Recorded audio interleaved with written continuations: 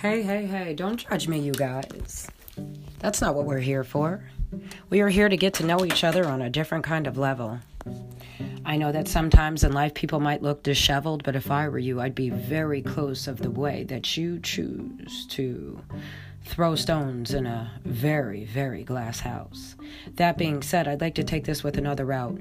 Time and time again, we have looked out for each other, my friends, through our words, through our ways, through our adversity. And my intuition is telling me right now, somehow, the Wheel of Fortune is on the mend.